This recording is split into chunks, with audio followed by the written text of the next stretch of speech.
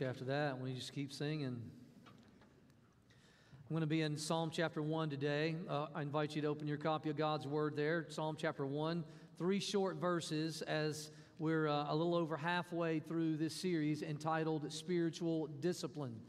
Spiritual discipline, I hope that you've gotten the emphasis of how critical and how important it is today. We're going to talk about the most important spiritual discipline in existence, and it is meditating on God's Word. Reading, studying, all of the things that lead to us meditating upon God's Word. God's Word has always been important to me. It has always been something that has guided me, always been something that has comforted me.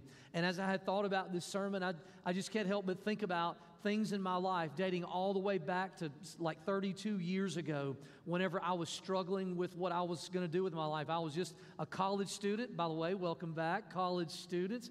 I was just a college student myself and wasn't really sure what I was going to do with my life. And the Lord spoke to me through Psalm 27. Just kind of a random verse. God spoke to me and called me to ministry. I remember about 22 years ago, I was graduating seminary. I knew I was called, didn't know what I was going to do, was kind of directionless. God comforted me by giving me a proverb. Many are the plans in the heart of a man, but it is the Lord who determines his steps. 18 years ago, I was dating a beautiful young woman from South Carolina, and I wanted to marry her so bad, but I had made a commitment that I would not get married until God told me I could, until He specifically made it clear. And in a period of prayer and fasting and solitude, I was sitting by a little mountain stream, asked the Lord to make it clear, and He gave me an obscure passage from Ruth chapter 1, and gave me the go-ahead to marry my beautiful wife. And God's Word has always been there to guide me. I remember before I came here, I had told the Lord I was not going to leave my previous church, and He was going to have to make me leave. Well, He made me leave by giving me a verse of Scripture in Ephesians, and that's how I came to Stephen Street. But I still struggled with it. I doubted. I said, Lord, are you sure? He gave me Psalm 37 to give me that assurance and that comfort that, yes, I was to move to Cookeville. 2 years later, I was wrestling as to whether we should spend all the money that it was going to cost us to build this new, beautiful building out here. And I was like, God, I was nervous, those emotions, those anxiousness. And exactly 2 years to the day, God gave me Psalm 37 again and gave me the comfort that I needed. I remember during the pandemic, 2020, dark times for leaders of churches, wrestling and struggling over whether we should bathe in sanitizer before we came into worship or not, or whether we should shut down and masks and all that. The Lord gave me a verse of Scripture in Ephesians and guided me during that time. Just this past summer, God spoke to me in a verse of Scripture that I shared with our pastors in our pastors meeting this past week in 1 Corinthians chapter 15. In fact, just last week, the Lord spoke to me through His Word as I was preparing to preach to you a sermon on fasting. I woke up last Sunday morning, I opened up my Bible, I had my quiet time, and I was like, Lord, they do not want to hear me tell them not to eat. They don't want to hear it. And the Lord gave me a verse from Job chapter 23, verse 12, a verse that He used in my life during a previous fast last year. And He basically said, they may not want to hear it, but you need to tell them anyway. God speaks through His Word. He speaks. He talks to you. He wants to speak to you individually, specifically, through His Word. That is how it works. And you should be able, listen, if you had time to think about it, if you should be able to pick up your Bible, you should be able to flip through the 66 books of our Christian Bible, and you should be able to point to verses of Scripture where God has told you to do stuff, where He's told you not to do stuff, where He's given you comfort in times of pain, where He's given you direction during times whenever you have felt lost. If you are a Christian here today, I hope that you love the Word of God and you agree with me that God speaks to us through His Word. Whenever we read it, whenever we study it, whenever we memorize it and meditate on it, God tells us things. Amen? He communicates with us individually whenever we meditate on His Word. There is just absolutely nothing that is more stable and more foundational and more certain in this life than the words that we have printed in our Bibles. Read them or you will not grow in your faith. Study, memorize, meditate on what God's Word says, or you will not flourish as a Christian. It will not happen. And so today I want to look at this passage in the Psalms. In Psalm 1, we're going to read verses 1 through 3. Before I do, I want to remind you of these critical spiritual disciplines, these four primary spiritual disciplines. In previous weeks, I've tried to tell you that there has to be a time where you slow down your soul, where you make the best use of the time, put your cell phones away, your TV, your busyness, all of that. Quiet your soul in a secret place and get alone with God. Silence, solitude, meditating on Scripture. Last week, I spoke on fasting.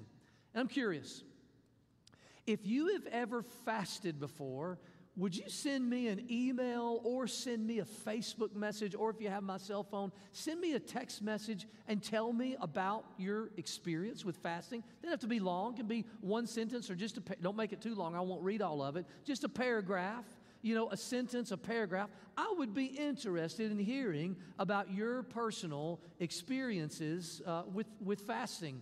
And so, so today, meditating on Scripture, stand with me as we read Psalm chapter 1, verse 1 through 3, and see what the Bible says is true about a righteous man. Now, hear me whenever I say this, a righteous person. This is not just saying what a righteous person should do. These are making factual statements about what a righteous person does. Let's read them together. Blessed is the man who walks not in the counsel of the wicked, nor stands in the way of sinners, nor sits in the seat of scoffers. But listen to this. Listen. His delight. Circle that in your Bibles. Highlight that in your Bibles when you have a chance. His delight. Not his duty.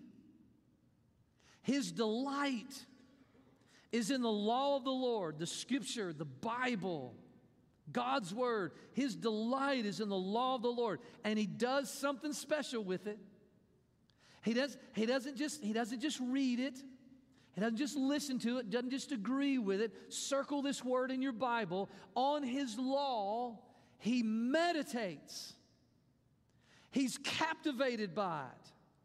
He just can't stop thinking about it. It's just with him all the time. He meditates on it night and day, and there's something special about this person.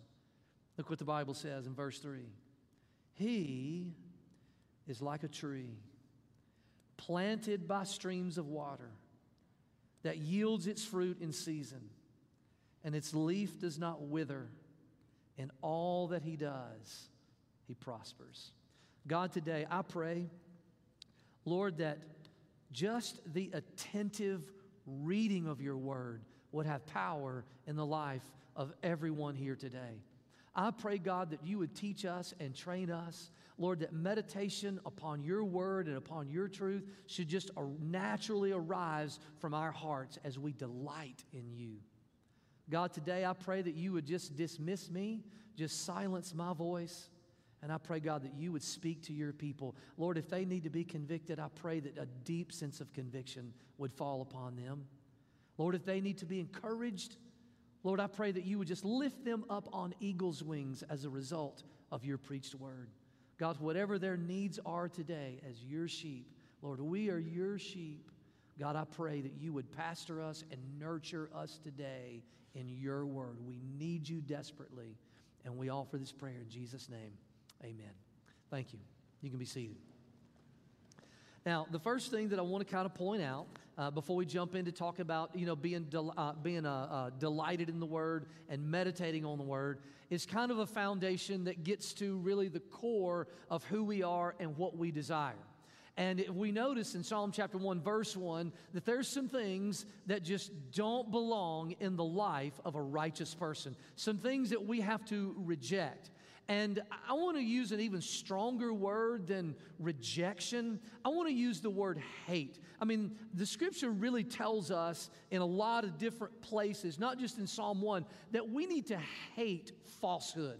There is a world around us that is vying for our attention. Everywhere we go, we can't look on the internet or scroll social media or drive down the road without seeing some type of advertisement, somebody or something that wants to capture our attention. There are voices out there, cultural voices, political voices, entertainment voices that just want to woo us like a Pied Piper. And what they want us to do is they want us to meditate on whatever content it is that they are delivering. Now, this is not all bad. I mean, if we need a new pair of shoes, we put some thought into it and we go and we think about it a little while. Nothing wrong with, pondering a little bit of what's going on in our world. But our problem is that we live in a world, especially now in our culture, that there are so many people and places and things that are trying to get us to set our hearts on them or on their products or on their points of view or on their political persuasions or whatever it might be. And we have to be very cautious. We have to be circumspect as Christians. And we have to think very carefully about what we put our minds on, about what we set our hearts on. The Bible tells us to set our hearts and set our minds on things above where Christ is seated at the right hand of God. And so in order to do that, we have to filter out those messages and those things that are said to us and those things that pull at our attention so that we don't set our hearts on falsehood. And I believe that we need to come to hate the things that God hates. Most of you know I went on a sabbatical this past summer. And man, the Lord just taught me so much. He just revealed so many things to me. And this is one of the things that God really showed me. That it's not enough to just love the things that God loves, that we also have to absolutely despise and detest and even hate the things that God hates. Some of you are like, well, hold on just a minute. God hates? Absolutely. Look at Proverbs chapter 6. I got these verses in Proverbs at the Parkinson House. We've been reading Proverbs together. But in Proverbs chapter 6, the Bible tells us about all this falsehood that he hates. We have that for the screen, Proverbs chapter 6. I'll read it to you. It says, there are 6 things that the Lord hates, 7 that are an abomination to him. And it lists some things that God hates. And this list reminds me of the false counsel or the false paths or the false positions that's spoken of in Psalm chapter 1. We don't listen to the counsel of the wicked. We don't walk in the way of sinners. We don't sit in the seat of scoffers. The Lord hates these types of things, and we also are to hate these things. Proverbs chapter 13, verse 5 says, the righteous hates falsehood. You will never come to a point that you love and cherish God's Word and you meditate on His truth and on Scripture. You will never come to that point as long as your heart is drawn away to falsehood. Now, let me be clear. We don't hate the way that the world hates. When the world hates, the world fills its heart with bitterness and anger and wrath. That's not the way that God hates. God hates by way of rejection and separation. In other words, when we do that, we hate by saying, I will not accept these things into my mind. I will not accept these things into my heart, into my life. I won't have any part of them. I won't laugh at them. I won't cherish them. I won't think they're funny. I'm going to hate them in that I'm going to reject them out of my life. This is really the first part of us just being able to meditate on God's Word. I mean, how can we love and meditate on truth if we're allowing falsehood to enter our life? Well, the good news is we have a weapon against that falsehood. It's God's Word, and the Bible says that we are to love God's Word. Psalm chapter 1, verse 2 says that the righteous person delights, I love that word, delights in the law of the Lord. This is the foundation of meditation. This is the foundation of being able to meditate on anything. Now, let me be clear about that. You meditate and think about and become captivated and give mental and emotional and spiritual energy towards things that you love. And the Bible says that we're not supposed to direct that meditational energy towards falsehood or towards the things of the world, but that we're supposed to direct it towards the law of the Lord. And when the Scripture says law of the Lord, we're talking about God's Word, the 66 books of the Christian Bible. We're talking about the Scriptures themselves, God's Word, the Scriptures, it's not some legalistic code. We're not talking about the law of the Lord as some legalistic code. We're speaking about Scripture and about the Bible. This is the foundation. This should be who you are. You should love the Lord. I mean, either you love something or you don't. I love my family. I love my wife. I love my children. I think about them every single day, multiple times a day. I don't have to try to love them, except for the teenagers. I don't have to put forth effort to try to love them. I mean, I just love them. Now, that's not the case with some things, like spinach. I do not love spinach. And listen, let me tell you something. That is not going to change. Maybe if you wrapped it in bacon, I could take delight in it, but I just don't love spinach. Either you love something or either you don't. You can't make yourself love it. Now listen, Popeye, about 35, 40 years ago, Popeye made me try to love spinach. Y'all know what I'm talking about? Pastor Andy, did you watch Popeye growing up? Anybody watch the cartoon Popeye? I am so proud of y'all in here. I thought it would just be the first service that would know about Popeye. Y'all know Popeye, he would be all weak. He'd be beaten up by a guy in a ring, or something would happen, and all of a sudden, man, he'd crack open that spinach. He'd eat that spinach, and boom, his muscles would pop out, and he would build a house in like a millisecond. And I told my mama, I said, I want to be strong like Popeye. I was only 5, 6 years old. I said, I want to be strong like Popeye. Get me some spinach. And she was like, are you sure? I was like, yes, ma'am. I'm going to eat that spinach, and the same thing's going to happen to me. I took one bite, and I have hated it ever since. And that's just not going to change. Now, look, I could force feed myself if I wanted to. I could say, Kelly, I got to eat more greens. Would you please, now, Kelly likes spinach. I could say, please just put some spinach on my plate. Give me some of that broccoli. Fine, I'll eat it. And every meal, I could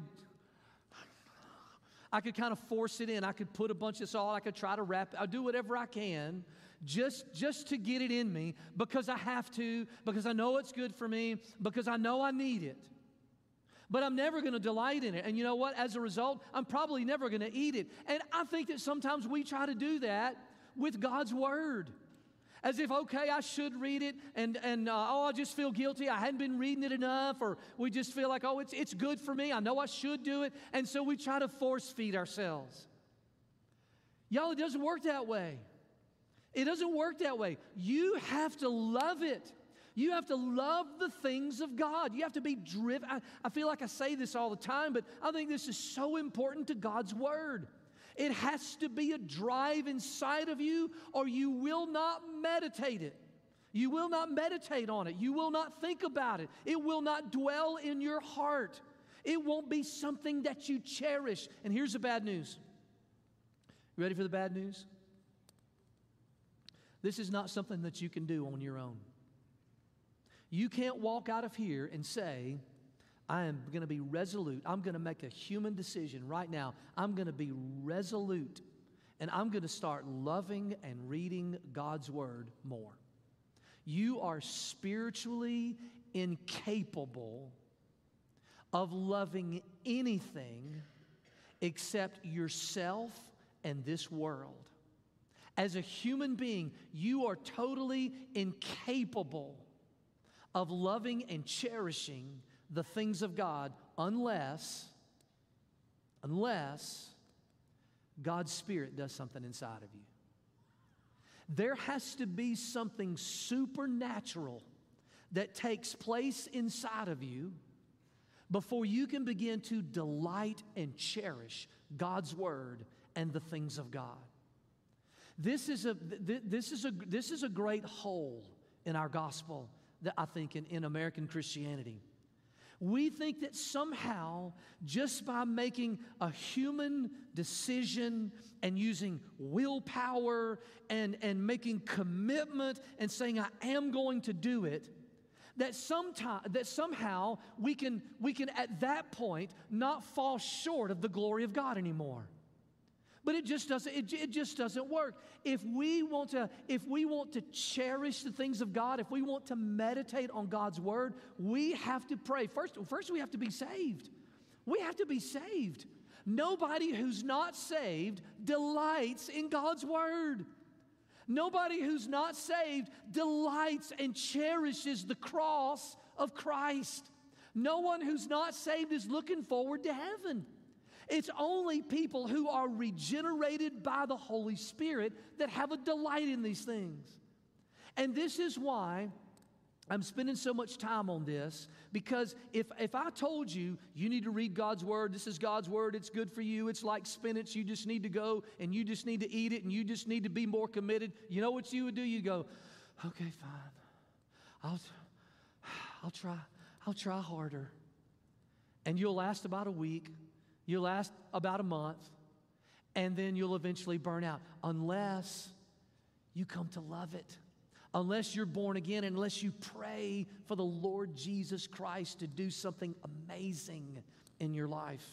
I remember this verse of Scripture, John chapter 14, verse 15. Jesus said, if you love me, you'll keep my commands. You know, I used to think that was a guilt trip. In my imagination, Jesus was kind of sitting on a throne in heaven with his arms crossed and his legs crossed, looking down on me as I'm being disobedient, saying, well, if you loved me, then you would obey my commands. I used to see this as a guilt trip. But now I've come to see that what Jesus is saying here, what he's saying is that when you love me, because you love me, obeying my commands will just come bursting out of your heart. In other words, love is the empowerment that we need, the delight in God and in His Word. That is the empowerment for actually being obedient. Not trying to do harder, but saying, God, I need you. I don't need myself to do harder. I try harder. I need you. And so, what this leads to a meditation upon God's Word. Now, I said at the beginning of this sermon, before I read the Scripture, this is a statement of fact. This is a statement of fact about a person who hates falsehood and delights in the law of the Lord. This is a statement of fact. Here's what that person does. They meditate on the law of the Lord. They meditate on it day and night. The Word of God has gotten inside of them, and they can't, it's just tumbling inside of them, and they can't get it off their mind. Every single one of you meditates on something that you delight in. Every single one of you delights in something, and you meditate on it. How many warriors we got in here? We got any warriors in here? See, you know how to meditate. You put extreme concentration on trying to fix a problem. You're meditating on the wrong thing whenever you worry.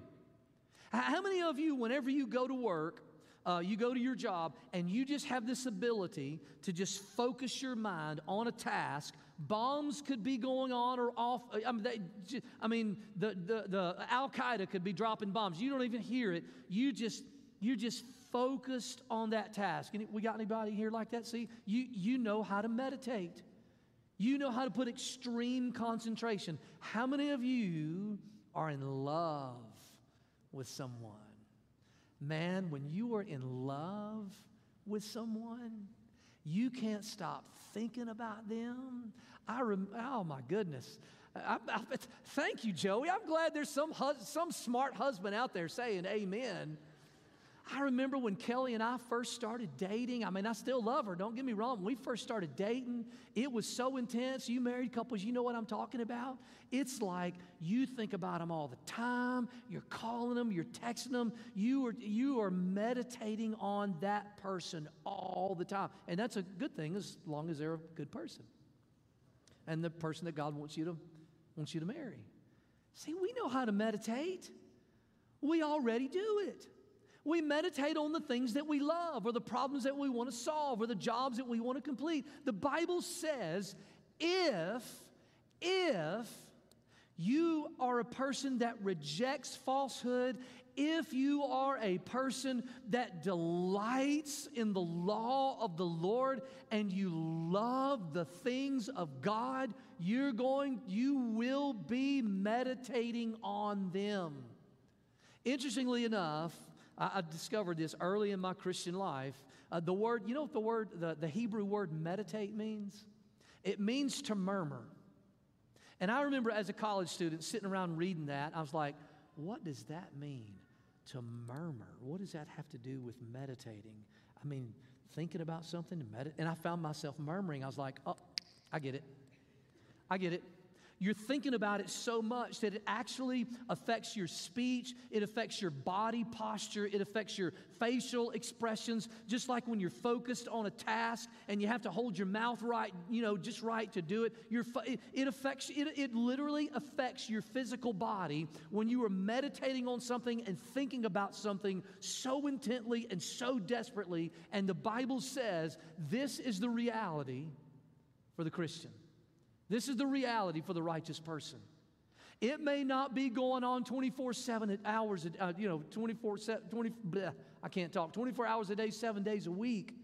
But this should be a part of your disciplined life. This should be a part of your spiritual disciplines and a part of who you are. And it should be happening a lot. It says he meditates on us all day and night. This is more than just reading. This is more than just believing. You see, it is totally possible for you to hear me preach the Word of God and forget tomorrow what I preached. Can you believe that that's actually possible? I mean, I know that never happens. It never happens. I know that you remember exactly, I know that y'all remember exactly everything that I say, and if I was to call you on Monday morning, you could repeat my sermon to me. I know I'm confident that's not true of y'all. But do you know that it's actually possible, in all seriousness, to open the Word of God in the morning, read it, close it, and then an hour later, you're not even thinking about it anymore. James talks about that in the book of James. He said it's like a man who looks at himself in a mirror and then turns away and immediately forgets what he looks like. You see, reading it is not enough. Reading it is not enough. You want me to tell you what else is not enough? Just coming here and listening to me preach once a week.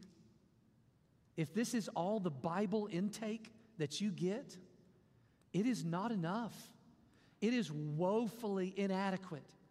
It's like you as an adult trying to eat little bottles of Gerber every meal, and somehow maybe that would keep you alive. I don't know. I guess it would. But you need to discipline yourself to meditate and read and study and take in the Word of God for yourself. What we hope to do here on Sunday mornings as a part of worship is just to celebrate the love and the delight that we have in God. That's all. That's what we do. We're just celebrating how much we love the Lord and how much we cherish Him. And when we hear the Word of God, it's not so much that we're coming to learn as much as we're coming to celebrate, as we're coming to be encouraged. We're coming so that our faith will grow, so that we can carry it with us throughout the week, so that whenever we read the Word of God and journal the things that the Lord says to us, that it's something that is going on all the time, day and night, and doesn't just happen on a 30-minute slot on Sunday mornings. It needs to be real in your life, a discipline. And when you do this, things start to happen. If this is true of you, if you are a person that rejects falsehood, if you have a true delight inside of you for the law of the Lord, if you meditate, if the Word of God just marinates in your heart and in your soul, there's something that's also going to be true about you. The Bible says that you're going to bear spiritual fruit. Both Old Testament and New Testament use the imagery of fruit bearing, whether from a plant or a vine or a tree, to describe what will happen in your life if you love the Lord. This will happen in your life. It either has happened or it is happening if you are truly a born-again believer in Jesus Christ. If you truly have a delight in Him, the Bible says you're going to bear fruit. I like John 15. Jesus says, the vine and the branches, remaining in Him, bearing fruit. This is the Old Testament version, so to speak, of the fruit-bearing vine.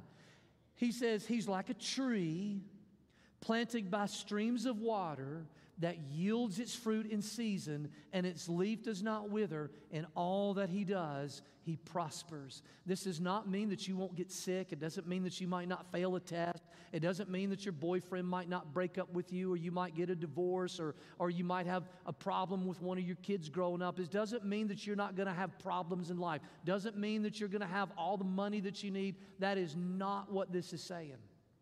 What this is saying is that your spiritual life will always be like this, no matter what. And when I say always be like this, I don't mean that you might not have dark times. I don't mean that you might not have dry times, those down times. But this will characterize your spiritual life if you truly love the Lord and if you truly delight in Him. And I guess my question would be, is this true about you? This either is true about you or it's becoming true about you. This is the path that you're on. This is God's vision for your life, as well as God's promise. If you will reject falsehood, delight yourself in the Lord, and meditate on God's Word. When we give this type of attention to Jesus and our relationship with Him, we bear fruit. It's not that some do bear fruit and some don't bear fruit. All who truly love the Lord and are in a relationship with Him and who delight in Him and meditate on His Word, all of them are like this. And if that's not true of you, if you can't look at your spiritual life and say, that's true, that's true. I love God's Word. I cherish God's Word. That's true. I love Jesus. I want to be obedient to Him, not because I have to, but because I long to. I can see spiritual things happening in me and around me. I can see God transforming me. If that's not happening to you, you should ask yourself why. You should ask yourself, well, is it just that I believe, or is this something that's really true in my heart? And maybe today is the day that you call on Jesus and ask Him to do something inside of you that you were just totally incapable of doing inside of yourself. Ask Him to save you and implant in you a love and drive and desire for the things of God. Can we stand? I want you to think about where you are. Is this you? Is this you? And if it's not, why not? Why isn't your life moving in this direction? What correction do you need to make? How do you need to talk to the Lord about this? Is God telling you? Is He speaking to you and telling you to do something right now? The Bible says if we'll call on the name of the Lord, then we can be saved. You will never do this on your own.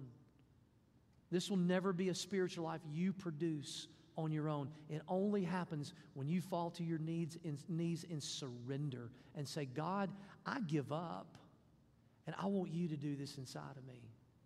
So let's bow our heads. Let's close our